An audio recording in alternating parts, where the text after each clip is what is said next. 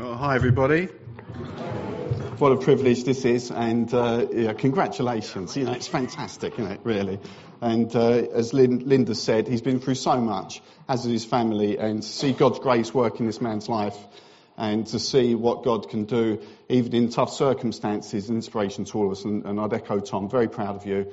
And as Giles said, God's smiling down, looking at the book and seeing what's next. He knows, you don't, you know a little bit. But I'm hoping these words really bring you some encouragement and inspiration to all of us. But particularly, I asked for Gary to sit there because I remember at my ordination I was behind the principal. And he said, I can't preach at Ian. I thought, well, he's not going to get away with it. He's put him right there. But today is a good day, isn't it? It's a day that the Lord has made. But, it's a good day for Gary. It's a good day for this church.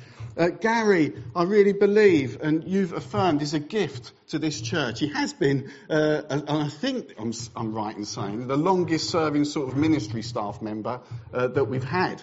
Others have come and gone. Others just left suddenly. It's weird how that stuff happens. But he's a gift. He's a gift to the church. And he's a gift to the community. In that ministry, we know him in the church life, but we know already, because I know how often the office was empty, that he was doing a lot in the community as well, and I never quite knew what he was doing, but I know it's good stuff. I've got another reading, and knowing Gary, he can't get enough of the Bible, so I'm going to add to what Tom's already said. This is from Ephesians 4, verse 11. I know you know it off by heart. I won't test you, but here we go. So Christ himself gave the apostles, the prophets, the evangelists, the pastors and teachers to equip his people for works of service so that the body of Christ may be built up until we all reach unity in the faith and in the knowledge of the Son of God and become mature, attaining to the whole measure of the fullness of Christ. Today is a good day. It's Rev Bot. It's not just your Instagram thing that you've had illegally, I might add, for the past 15 years. But now you can use it. It's fantastic. And various things have happened already, and there's some stuff coming up as well. We've had ordination, and there's going to be induction coming. And there's setting aparts and all that. The priesthood of all believers, but recognising and discerning the calling of leadership to some. We've seen the laying on of hands, prayer. All these things are important. I did think about, for those that maybe not be clear about the descriptions we give, and I thought you might go away the weekend and have to explain what certain things mean. And what did you do the weekend? Well, I got inducted, and it's probably people who don't know better, so I've got ointment for that. We can sort that out for you. So you're gonna have to tell him what it means. But Gary, the important thing, and I think Carl said this just before he prayed, the most important thing is you are called by God. It's great that we're doing all these things from the church, but they're really recognising what God's already done. You are called by God. The passage that Tom read, Jesus himself, never forget that. So Christ himself gave the apostles, the prophets, the evangelists, the pastors and the teachers. The church affirmed it, right? But Christ himself has called you. And you're going to need to hang on to that. That's what we're recognising today. Gary is a gift to the church, inside and outside to the community. Within the church, you've been ordained, I don't know if we say this now, but into the Baptist faith and order, entrusted with overseeing word. Do we still say it? Yeah, we can still say that. Do we can? We will. You missed that out, didn't you? To word and sacrament. These are important things. You're a guardian to the church along with the other pastors of the word and the sacraments. It's important. And Gary, I want to say to you today, and I believe God is saying to you, you're needed in this world that we live in. God has called you for a reason. Christ himself has appointed you, right? In the presence of God and of Christ Jesus, who will judge the living and the dead. In the presence of God and Christ Jesus, that's huge.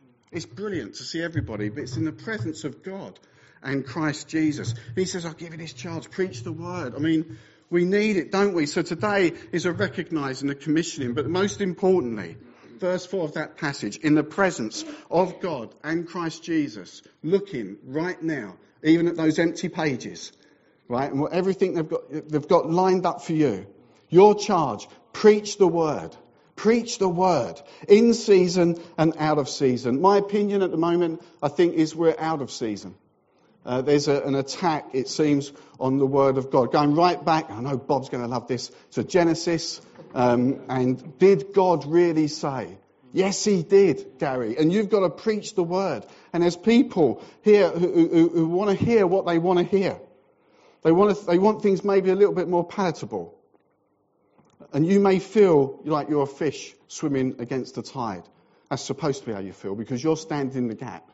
And it's hard. It's hard. But Gary, you keep your head. You endure hardship. Because sometimes ministry can come at great cost. You know that already. Do the work of an evangelist. There's a lot of ministers in this building today. We've got I think the Baptists outnumber them, so if it comes to it, you're in trouble at the door. But, although I'm beginning to think he's gone Anglican on me.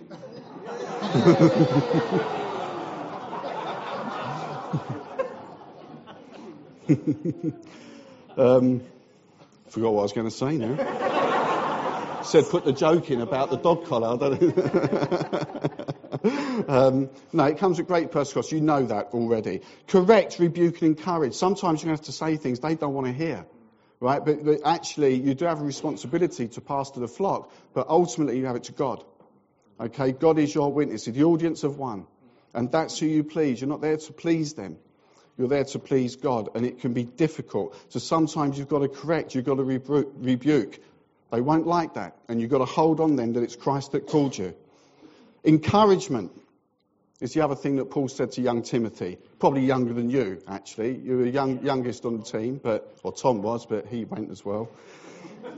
It's a good church, actually. It's a really good church. I didn't want to go. Bible says to encourage one another daily. Sometimes I think we've misread that and say discourage one another daily. Encouragement. Right, I used to work in the city and there was bonuses. Don't believe everything you read in the papers. They're okay. But encouragement is the cheapest thing you can give someone, but it's the most important thing.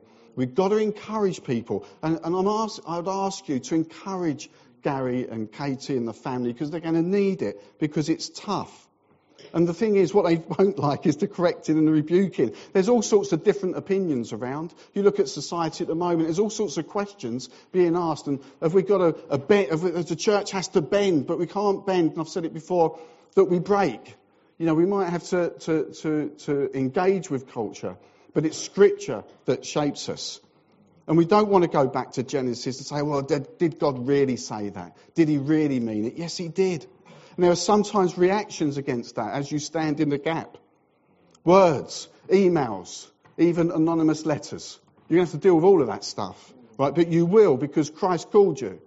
Christ called you and you'll persevere, as you have done. You know, I feel a bit cheap preaching this to you, because you've witnessed to me over the years of what it is to stand firm, especially in the last 2 or 3 years. You have to expect it, because you're doing kingdom work and there's one that hates it. Right? We don't care about him. We care about that audience of one, the Christ who called you. Okay, so you hold the line. And that's those stages when you need to remember you've been called and appointed by Christ. And so, as I say, just encourage him. He's going to encourage you. Encourage him as well. So you preach the word, not the current trends or the current ideas that are pulling people away from God. Friends of mine say, how do I know if God works? I said, well, the country's moving away from it. How do we think we're doing? Right? As we take God out of the equation, we're on a bad road, but people like you are going to stand in the gap. You preach the word, not the current trends. Then the church is fed and nourished, and it's healthy, and it will grow. Well, I do believe this, and this church has seen it for a number of years. If you preach the word faithfully, and you rely on the Holy Spirit, and you're authentic, it's healthy. Anything healthy grows. Okay, so you're a gift to the church. He is a gift to the church. But also, as we know, we're going to come soon, he's a gift to the outside of these walls, which is good. He's a gift to the community. And dare I say it, every Christian in this room should be a gift to the community. You know, your mission is as soon as you go out that door. You know, but you're sent. You've been sent. You've been set apart. You're going to, remember that first passage, he's not supposed to be doing it all. He's supposed to be helping you and equipping you so you can do it with him. But you are sent. You know, the food banks, the clothes banks, the football, the forging men. You've been doing this. We're affirming what God is already doing. I remember a point a few years back, just before COVID, I think. We knew people in Billericay, And this is just by way of showing what Gary was doing anyway, standing in the gap. And they had a party, right? And they were friends of ours. We weren't invited. We've sort of got over that. But it actually was for their daughter. And there was a huge amount of trouble at the party, proper trouble. Glasses being picked up, bottles being picked up. And Gary came in, he said, my son, I think it was you, wasn't it? Yeah. Heard about it and there's trouble. You heard about it because your mates were saying, come and help us in the fight. I don't know what that was about. Anyway, Gary was with him. He said, we've got to go there. We've got to go and help sort this out. He didn't know the people, who it was.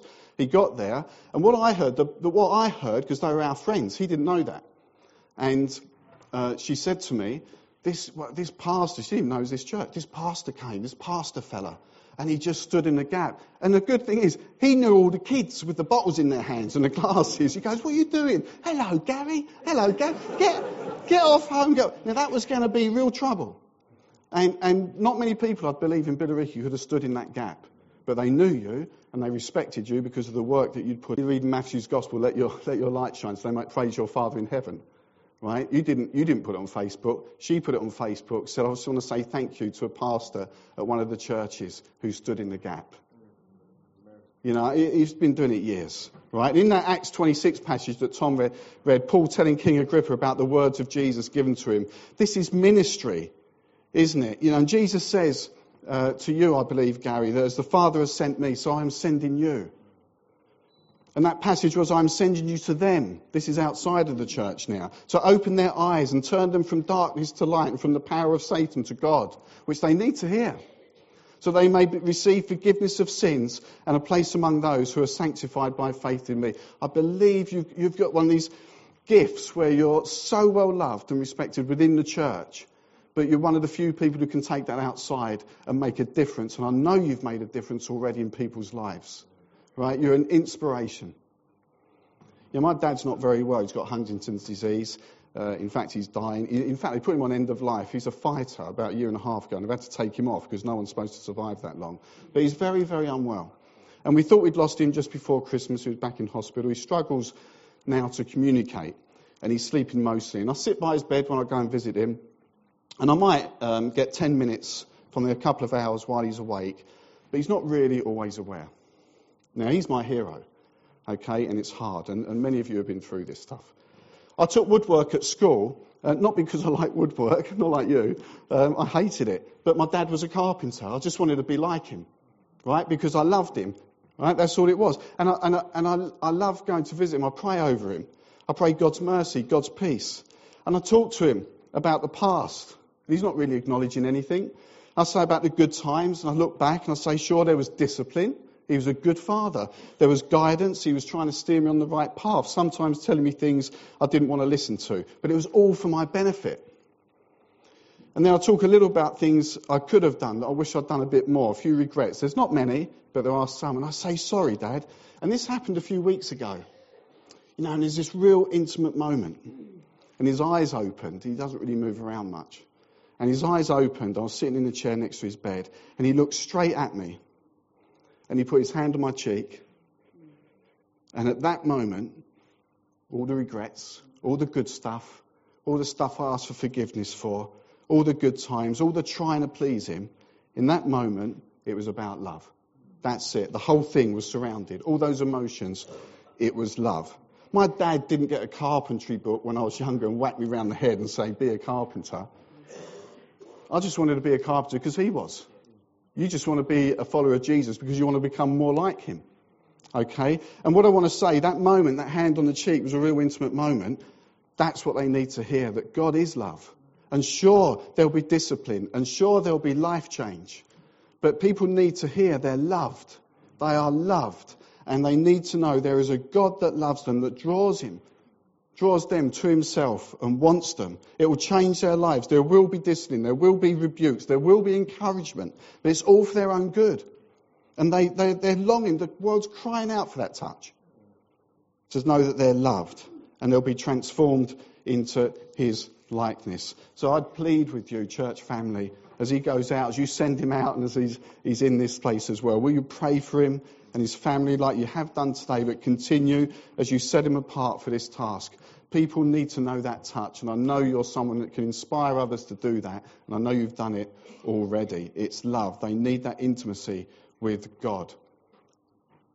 It might be you've heard stuff today, and you need to know that.